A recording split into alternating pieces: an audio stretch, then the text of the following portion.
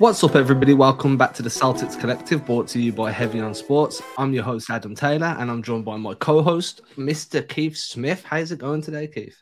It's going good, man. Yeah, we're coming in a little bit better for this one, but better spirits, I think. Celtics coming off a win instead of a string of disastrous overtime losses. So I think we'll take it, right? That's a step in the right direction, especially. I know we're going to get into it later, but big portion of the schedule looming here over the next couple of weeks. Yeah, I mean, I'm going to say that we both look a bit more happy to be on this episode. Like, if you're watching on the video feed, you can see that we're smiling more than the last time. We don't have steam coming out of our ears. That's always good. I'm happy with that. Definitely a big 6-game stretch on the road, which we will touch on. Just to give everyone the rundown for today's show, we're going to look back at the Cavaliers game, look at the Trailblazers game, which took place last night from when we're recording. And then we're going to look ahead to the Hawks. We'll probably touch on the road trip in a bit more detail next week, but we'll look at it as a whole here as well. And then we've got a few discussion points for you, ranging from moving away from double bigs to whether Robert Williams is really a difference maker this season.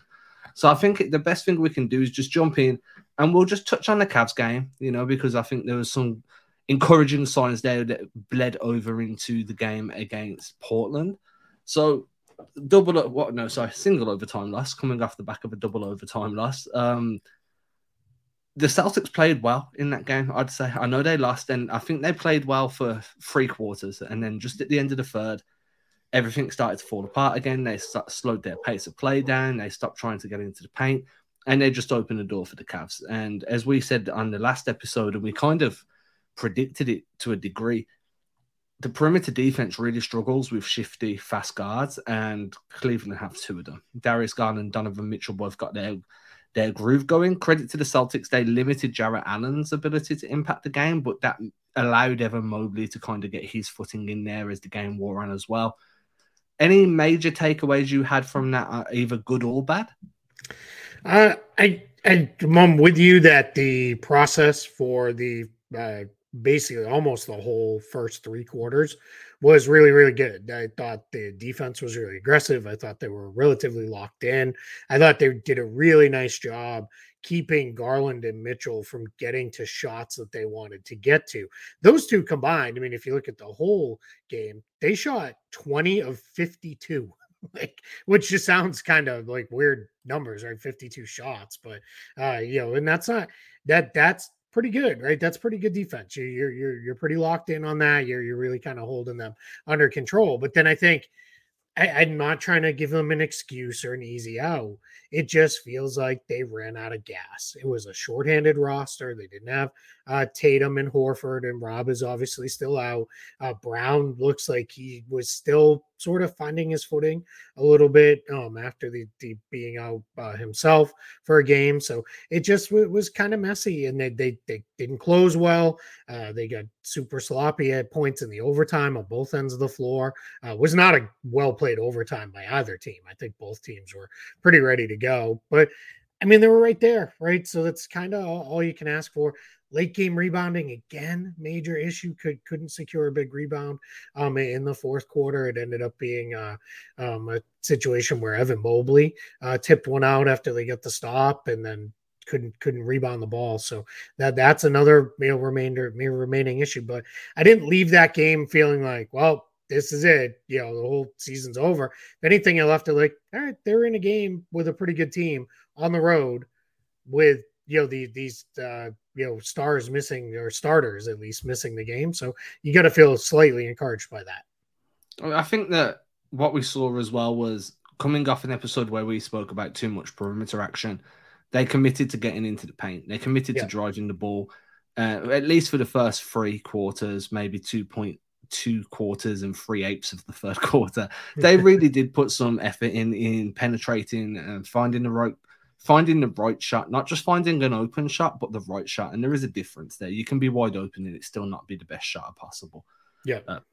I think that overall there was encouraging signs. I mean, one thing I kind of took away was the Cavs, to me, are a more functional version of the Hawks, in the sense that they've run very much a 2-man game on offense almost consistently. They don't really incorporate too many other guys in their rotation as like a feature of their offensive outlook.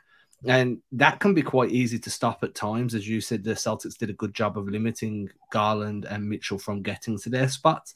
But it can also lead to breakdowns when they do start to incorporate. So whenever Mobley started coming in from the corner, it kind of catches you off guard a little bit because he's been spent so much time kind of spacing the floor and then just being a rebounder and a facilitator that now you have to adjust. And that seems to be where the Celtics' problems have been over their losing streak, is making those adjustments or making them quickly enough. So I came away quite encouraged. The offense looked better. They did a good job of limiting two very good scoring guards. And then, as you said, they ran out of gas and they were shorthanded. But I felt all the good points definitely bled over into this game against Portland. Yeah, big time, especially the getting into the paint portion. Now, if you didn't watch the game and you just looked at the box score, you're like, what are you two talking about? They took 49 three-pointers. Over half of their shots were from three. But they were good looks created often by the ball hitting the paint first. For those who are unaware, and if you're watching, listening to this, you probably are, but if you're not, check out over on Celtics blog. I write a takeaways column where I cut clips from the game, and you can check that out and see what that looks like. And in those clips, a lot of those clips are they're either good ball movement plays or they're there. I'm highlighting something else, but you'll notice the ball is hitting the paint first on those. So that's really, really important. It's been something that Joe Mazzulla has talked about, the players have talked about.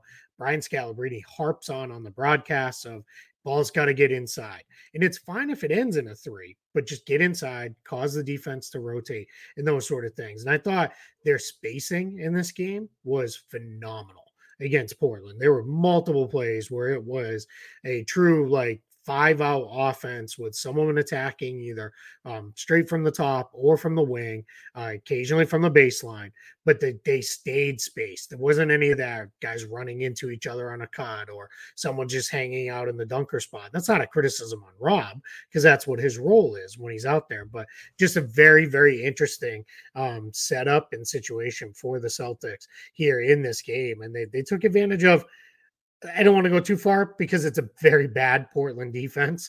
But the more important thing is instead of just kind of going through the motions and not playing the right way, Boston played the right way. And they played the right way so well through three quarters in that game that the starters never even needed to see the floor in the fourth quarter. Tatum and Smart and Horford and Brown, the main four starters that played in this one, never touched the floor in the fourth quarter, not even for a cameo appearance. And that's great because that means the bench also did their job holding the lead. I will talk about the spacing on in a little while. I want to save that for another segment. I do have some thoughts on the way they were touching the paint as well. They were running the exact same actions they were running 2 weeks ago. The same stagger screens, the same pin downs, maybe some slight variations with putting guys like Derek White as the screener in certain actions and then asking him to facilitate out of the short roll. The difference was when guys were coming off those screens, they were looking to penetrate. They wanted at least to get an elbow touch. That seemed like the bare minimum, right? My foot must touch the elbow before I kick it away. And this is where I call shenanigans on the NBA stats website because I've pulled the numbers for paint touches from that game and they've got it as 12 paint touches. And I'm calling shenanigans. Yeah, no way. Maybe in the first quarter. Yeah. Maybe it's funny. Just a little behind the scenes. Adam and I were talking about how the fourth quarter of this game, there wasn't a whole lot to take away. Maybe somebody who was logging those paint touches turned it off after Q1 and was just like, I've seen enough. I'm not putting any more effort into this one. I don't know. Yeah, I find that a really low number. It was just something that I found quite interesting. In drives, I mean, they got more layups than that, so it felt like. So there's got to be more than 12 paint. Yeah, that's just weird. They made 44 drives according to the stats website. I don't know whether that seems a bit low as well. I guess they were driving and stopping immediately upon touching the lane, like there was a force field and not. This was exactly my thought. I'm calling shenanigans, and I hope they see this video so they can fix it. Because right now I've lost all faith in their paint touches tracking, and I don't know where else to get it from. Yeah. Hopefully it's a one-off. Yeah, I'm gonna hope.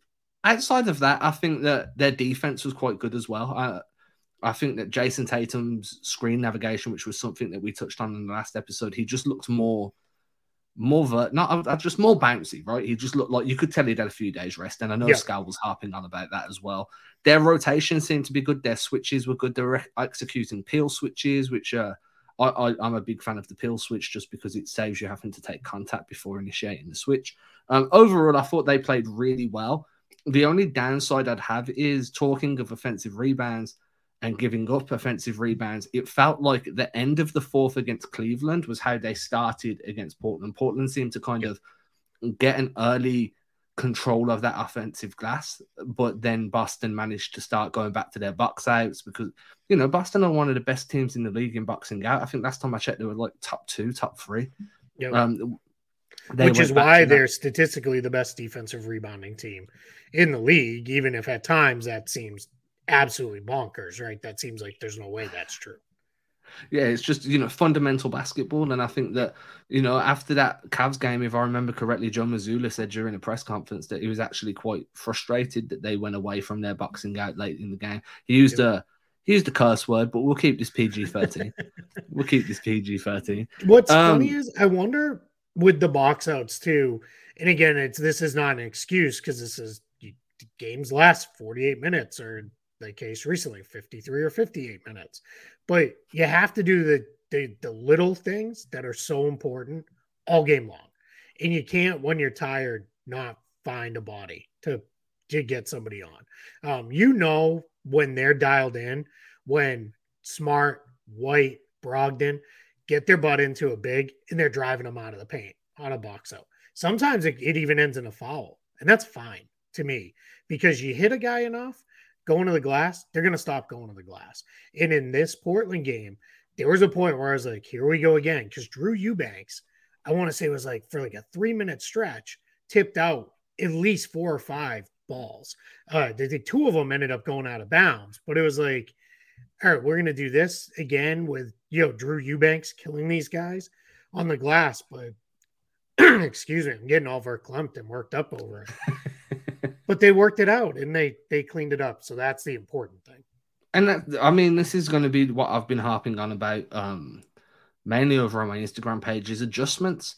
It's knowing when to make the adjustments and executing those adjustments. And I think that Joe Mazzulla recently has, rightly and wrongly, there's a fair and unfair side to this argument, received some criticism for being too slow to adjust or just too rigid to adjust. But as you said, the Celtics definitely figured it out on the defensive rebounds for them.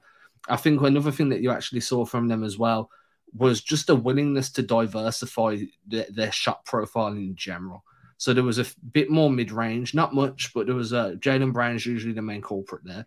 But then there was also guys crashing from the corners. I feel like we saw more guys attacking out of the corners than what we usually do. Horford did it some.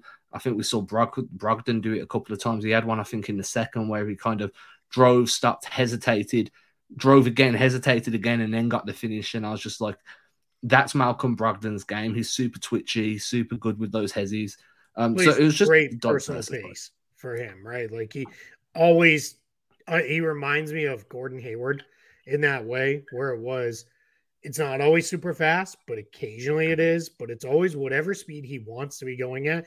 And he can slow down, speed up, change speeds within the same dribble move, which is really rare. You don't see that all that often. A lot of guys, once they get up to top speed, that's it. Like we're at top speed. And I think Brogdon does a nice job of attacking quick, but then he can slow it down and then get back up to speed if he needs to finish around the rim.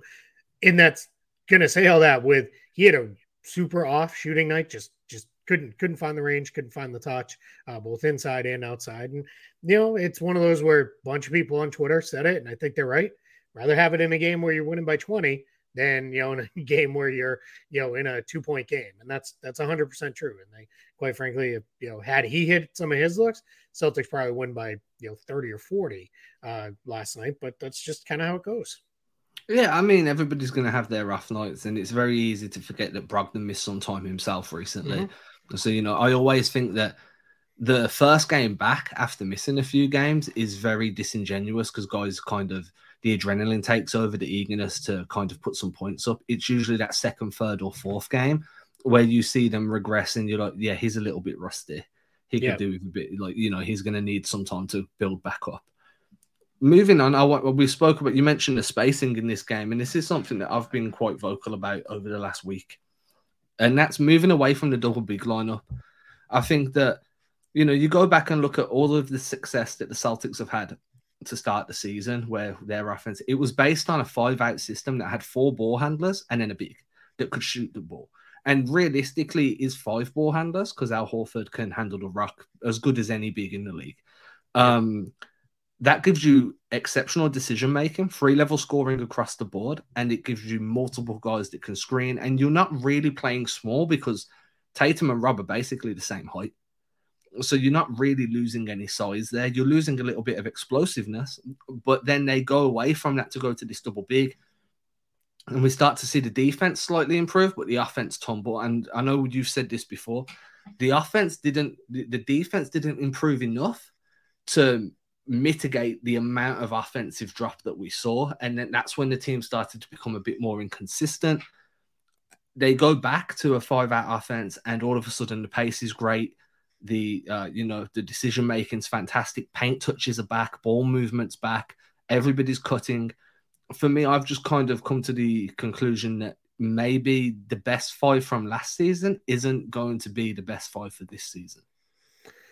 I think there's truth in that too. And I think a big part of it is Derek White's ascension this year.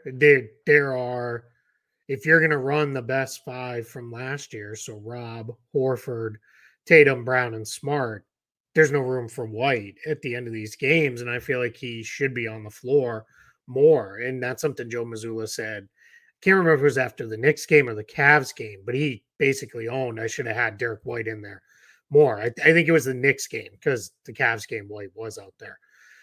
So I think what happens in those situations is it to me becomes more matchup dependent. If you're playing Philadelphia or Milwaukee, I probably want to start big, just because you want Rob lurking as that extra rim protector, right? You can't have you can't put it all on Al to be the only guy to hold down the paint. And Tatum improved considerably, especially as a weak side, shot blocker and a help man. But I think you need that extra. But that doesn't mean then you have to always have 2 bigs on the floor, right? It doesn't have to be, all right, we go to the bench and it's Alan Grant, or then it's Robin Grant, and then we're back to Robin Al again in the next rotation. And, all right, well, we have to mix in Cornette, Muscala, and all those guys. Like, there's time and place for all of that. And again, against Embiid, you're probably running just about everybody out there for some period of time, because I think that the only way to defend him is throw a million different looks at him, keep him off balance, keep him off kilter, and just try to get him kind of out of rhythm as best you can. But yeah, when you're playing teams like Portland that are really going to have 1 big and then a bigger wing in Jeremy Grant, and that's really it for size on the floor most of the time, there's no reason to play 2 bigs. And obviously I know Rob is out, but you didn't see, rarely in the fourth quarter was just a mess of, bench lineups and weird stuff, but rarely were there 2 bigs on the floor in that game. And I think that's what, we're willing to, or we should be willing to remember. Mazzulla's learning on the fly here. He is 66 games into his rookie season as a head coach. We wouldn't expect a rookie player to have it all figured out 66 games in. And I think we kind of forgot, like, hey, a year ago, we went through this exact same stuff where Ime didn't do things early in the early months, and then he did them late. And it was like, hey, he wasn't doing that earlier because he learned and figured it out. And, things changed. So that's where, I think they're in a better position now to also play those smaller lineups. But my 2 words of caution is, 1, have to rebound in those small lineups. That's where the late game rebounding issues come in, because they do still close smaller quite often. And you have to continue to play with pace, because that's your advantage. There's no point to really playing those smaller lineups and then just walking the ball up the floor every single possession. You got to keep pushing pace, get in your stuff quicker, and see where it goes from there.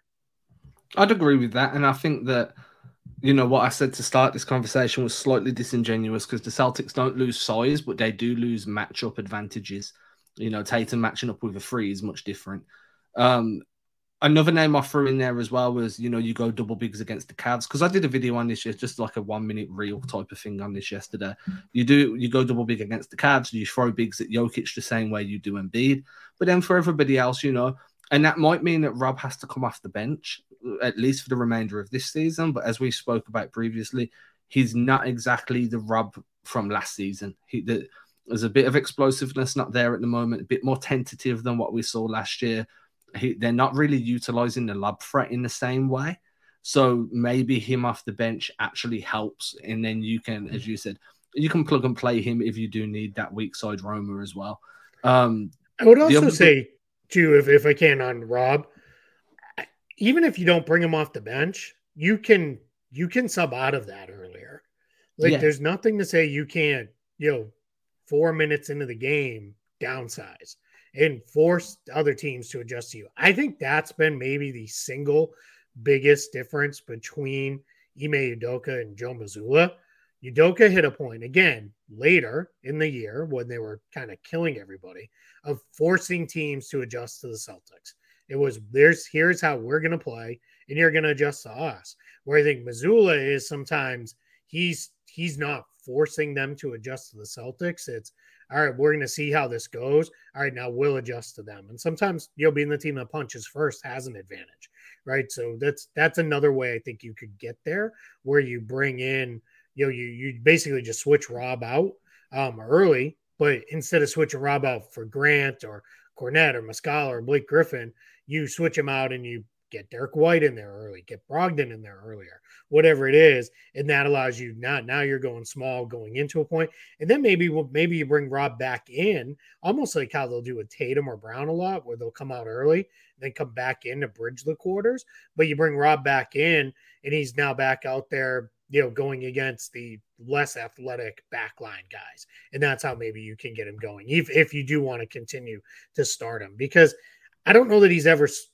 I think since he's become a starter, he's not super effective off the bench, because I don't know that he's got especially right now, I think he gets all warmed up, he's ready to go, and he plays, versus you warm up, then you sit, and then it takes him a little while to find his way into the game. But that's kind of nitpicky splitting hair stuff. But I think a little bit more, let's play matchups, let's force them to adjust to us. Let's see what that looks like. Let's just making extra moves on the chessboard. Yeah. That's it. Yeah. I'm a big fan of that idea. I just think that we have so much of a sample size now to know that the Celtics play better when they space better, that it's at least an option that maybe we'll see over the next 6 games. Maybe we won't. Mazzulla obviously has his own ideas how he wants the team to play. And, when it works fantastically. It's just we haven't seen it work with 2 bigs as consistently as we did with 1. Moving on, talking about Mazzulla's ideal kind of offense.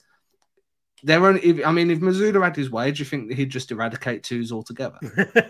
No, I think he's still okay with layups, but I think it does feel that way a little bit, that he's extremely if you're not laying it in off the board or directly into the basket, you better be behind the arc shooting it. Yeah, Morey ball from Houston, right? It got to the point where Cleaning the Glass basically added a statistic that just calculated your success rate at Morey ball. How good are you converting from layups and from deep? Because those are the 2 analytically favored approaches. But I've always believed that basketball lives in a gray area with analytics, where there's a lot more nuance to everything that's going on. And you mentioned last time about mid-ranges. I also think there needs to be a little bit more consistency with attacking the rim. I genuinely believe the more you attack the rim, the more you open up the perimeter. Mm-hmm. And the more you shoot from the perimeter, the more you open up the rim. So, but at the moment, as you said, against Portland, 50% of their attempts came from deep. And I'm not sure how I feel about 50% of the pie chart being committed to 3-pointers when we've seen the team shoot themselves out of games quite frequently throughout the year. So I just wanted your take. Do you think they're shooting too many 3s? In general, I don't. The ones I don't like are the early clock 3s, the off the dribble contested 3s. I don't love those. Those are the 2 that I want to see those go away. I really, there's almost nothing, and I'm not talking about an early clock three where it's you pushed it up, the defense isn't set, and you find Brown or Tatum or Hauser or any one of the good shooters wide open. That's fine. It's the all right. We got it over half court. We ran a set, and we just took the first available shot to us. 5, 6, 7, 8 seconds into the shot clock. Like those ones I don't like, and those you can. As we both watch every game, often twice, and if you don't even need to do that if you just watch every game, you almost know when Marcus Smart's about ready to take a bad shot. Like it's just you can feel it. It's like he hasn't taken a shot in a while, or he got a bad call, or a guy scored on him. You just know it's coming, right? And he had one even in the Portland game where it was, what are you doing? It was, I think Damian Lillard scored on him, and then he caught it and he shot it like maybe it was the Cavs game, but I can't. It was one of the two. But he took like one dribble and shot it with both feet, like just over the line. And it's like, that's not it. Like, what are we doing? Like, get that shot completely out of here. But for the most part, I never get worked up if they're taking open threes. And I know people will be like, well, they're open for a reason. That's not true when it's Al Horford in the corner or Sam Hauser or Malcolm Brogdon, who's, I think maybe after last night he's dropped, but was leading the league in 3-point shooting. Like, that's not, nobody's leaving those guys open for a reason. If it's Smart being left open, yeah, that could be a game plan thing. Sure. If it's, Rob gets a touch 25 feet from the hoop, yeah, of course they're going to drop off of him. But for the most part, I don't worry about it. I think it's just the quality of the shot versus the type of shot for me. If it's a good open shot by a good shooter, let it fly. I'm never going to question that. Okay, that's completely fair. And I'm probably going to sound like an old man shouting at clouds. I do like seeing guys attack the rim. Let me say, too, if you're deep into the third quarter and you are 8 for 40 from three, yeah, probably let's not pull up in transition, and shoot a three. Let's try to get downhill, force something inside.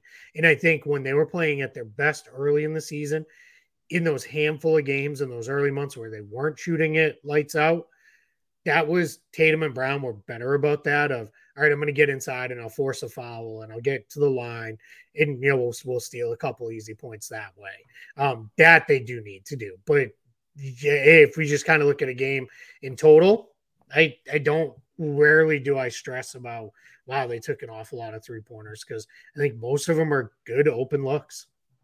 I think, I'm very comfortable with 45 threes a game.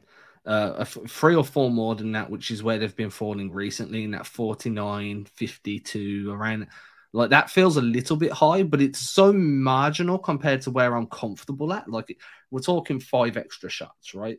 And as you said, as long as those are good quality shots, then it's fine. I agree with you. There has been a few times where it's just been ill-timed or ill-placed shots, and it's just like, man, what are you guys doing? And I think you get rid of 4 or 5 shots per game by getting rid of the crappy ones. Then now you're down in kind of your ideal range of shots. So yeah, I'm with you on that. Yeah, I mean, I'm all for having Sam Hauser jack up 4 or 5 a game if he's in rhythm. If he's in rhythm, I'm completely fine with it. I'm not completely fine with seeing Marcus Smart take 7 threes in a game, which can happen, and sometimes he'll hit 6. But law of averages tells me that if he hits 4, the next 2 are going to be heat checks, and he's only hitting them if he's in like supernova type form, which is wild because we're so accepting of it. It's crazy. Yeah, it's one of those things where it's like, I look at it and I say this fairly regularly when people will ask and challenge and, did you just think it's time to move on from him? And I'm like, I look at it as those bad shots in the second and third quarter are more than made up by some insane defensive play that really only Marcus Smart makes in the fourth quarter. More often than not. I bet it more than balances out in the Celtics' favor as the season goes along. So, yeah, those are frustrating at time, but then I look back and I'm like, well, this is why you have him out there, because he makes these crazy plays that no one else, even not even makes, but doesn't even try sometimes, right? It's like that. That's why he's the guy he is. It's that supreme confidence on all things on the court that he does that makes him a special player. And it definitely falls into that mitigating as well, right? Like his defense certainly mitigates the occasional bad shot, which is just another way of saying what you've said. You articulated it better than me. That's why you've been doing No, this. I just use more words. That's all. Okay, so the last thing I wanted to speak to you about was there was a Chris Mannix kind of interview on NBC Sports Boston. I'm not sure if you saw the tweet on Twitter. He referred to the team. This was after the Cavs game, before the Portland game. Referred to the team as the Benjamin Button Celtics, saying everything they did right at the end of last season, they did at the start of this season, and everything they did wrong at the start of last season, they're doing now. And that was fine. Like, I took that as what it was, just somebody kind of making a statement. But what got me was later in that kind of, I don't know whether you call it an interview or TV spot or whatever it was, Mannix kind of said that he believed that the only way the Celtics are going to stand a chance against some of the elite teams in the East, and I'm assuming he meant West as well, if the Celtics got to the finals, was to have a fully healthy, fully functional in terms of explosive and blah, blah, blah, version of Robert Williams. And we've just spoke about potentially shortening Rob's leash a little bit, or potentially bringing him off the bench or subbing him out early. So I'm curious whether you kind of sit on board with that. Like, hey, you don't need Rob to be on the floor all the time, but you definitely need the best Rob if you expect to make it back to the finals. Because my outlook is, when you made it to the finals without the best Rob last season, he was a shadow of himself when he returned from surgery after at the end of that Brooklyn series, and he never really got going throughout the whole playoffs. But I am curious at where you stand on that. Yeah, I think it's probably more true than not true, actually, because I think when they were that team from early January through when Rob got hurt, and they were just destroying teams. I mean, these games weren't they weren't even fun to watch anymore, because it's like every game was over midway through the third quarter. They were beating teams so badly. And I realize now people are like, man, I would like a few of those now. And I get it, right? But it was like after a month of it, it was like, all right, like, can we work at least one close game in here? But you saw that was like the fully formed, like, holy cow, this team is a juggernaut. Like, you can't do anything with them. In the playoffs, they had some struggles, right? 7 games against Milwaukee and Miami both. That's not a knock, because those are very good teams. But it was, I think, if you had a fully healthy Rob, maybe those series end earlier, if he could really be the guy you wanted. And I think this year, looking at the East, you're probably going to have to go through some combination of Milwaukee, Philadelphia, Cleveland, all big teams, all teams that play with size and can really give the Celtics some problems. And in those matchups, I think that's where you need Rob, because you need him to, whether it be help against those big players, or to just kind of be the guy who's back there to help wall off the paint against the guards as they drive and as they get inside and do the things. But he needs to be Rob again, right? He can't just be Robert Williams. He needs to be Rob, like, all caps, pop off the page, multiple exclamation points, Rob. And I think by asking him to do less could help him actually get there again. And that's for me, I do think that is some level of importance. Can they get there with him kind of doing what he's doing now? Yeah, probably. I mean, like you said, they basically did it last year, but I think it's important to know too, his drop off has also coincided with Grant Williams has really fallen off in the last couple of months. He's really struggled.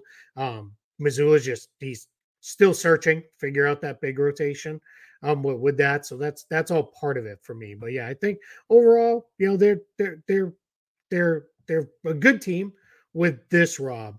If they can get the dominant Rob back, they become a great team. And probably, all right, at that point, then I would really like, if that happens sometime here over the last month of the season, and it's like that's how they head into the playoffs, then all of a sudden I'm going to be like, all right, they're the favorites again, and they're a team I feel very confident is going to, not if fully steamroll, but probably roll pretty close into the finals against some pretty good teams, just because that's what he does. He raises the ceiling so much for this group. And do you think there's a world where he does bounce back to that level? Like, I because think I so. don't feel like we've seen Rob, like all caps exclamation marks jump off the page more than 2 or 3 times this season, if that. You know, I feel like Yep. it's definitely been ramping up slowly, and I don't know whether that's him being very like cognizant of, hey, I need to save the wear and tear on my body for the postseason or for that final month before, and maybe he's just playing at 70% purposely. Maybe he's just mindful of that. We're not privy to that. We're not going to know anything about that, but that can be in my head. I've kind of like playing possum a little bit, and I'm hoping that when he comes back, he's like, okay, playing possum's over, and then we start to see the sky, like the high flying ridiculous blocks, because that's what puts the fear of God into people. There was a point last season where people were genuinely concerned about going into the paint. You'd see the drive and then stop and think, do I really want to try this? And that you've won then, because you've got the mental control, you've got that advantage. At the moment, teams have no problem just putting it on him and forcing him to either put his body in the way or try and fake him out, because sometimes he still jumps at those pump fakes. So you do need that mental edge again. And I think Rob gives you that when he's had a week or two of dominating and everybody's like, okay, the paint's off limits again. Yeah, I wonder if this week and a half off, while he recovers from the hamstring strain, gets him back in a place where it's like, all right, I can go full out now. Now I've had that little bit of downtime. I can really, go because if it's going to be a tentative guy who's just kind of, I never want to say he's going through the motions, but he's just kind of out there, then that's not going to be good enough, and they're not going to win at the level they want to win at. But if he's out there, like we said, all caps Rob again, that's very different. And that pretty much brings me to the end of the topics I'd outlined. Is there anything you wanted to hit before we let everybody carry on with their nice day? Well, let's just touch on big road trip coming up. 6 games. They've got a couple of days off before they go, so that's actually probably a good thing. My guess is, I don't know that they've said this, out to the media yet, but my guess is they probably off today or some level of off, right? In the NBA, there's a very much confusion on off. Like there are very few true off days, and they only really come if you have multiple days without games. It's generally an off day is film review and treatment, and then for the guys who don't play as much, they'll get some on-court work in, and then probably a practice on Friday, and then probably let's get headed to Atlanta.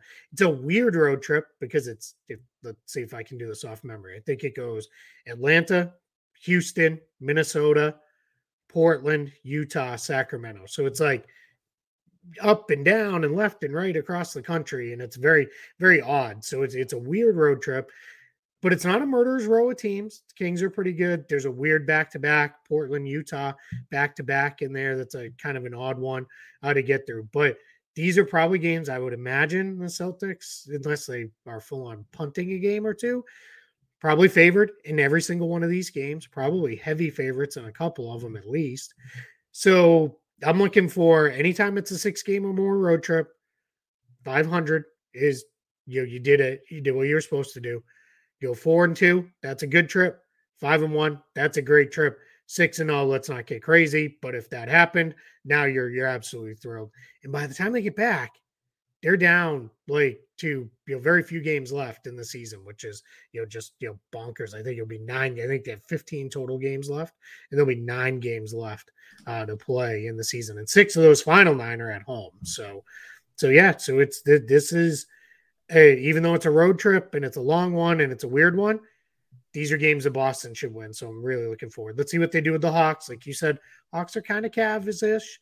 They're maybe figuring some stuff out under Quinn Snyder. We'll see. But the Celtics should, with their relatively full complement of guys, should be able to give them more than enough problems to get that win. It's just a question of, is the good stuff we saw from the Cavs game that carried into a big win against Portland, is that going to carry over here into wins against Atlanta and then hopefully a handful of other teams on this road trip? I was just adding there as well. I do feel like Jalen performs really well in Atlanta, going back home, playing in front of a hometown crowd. Like, he enjoys it. He speaks about enjoying it every time he plays there. I'd expect him to have a good night, a big night.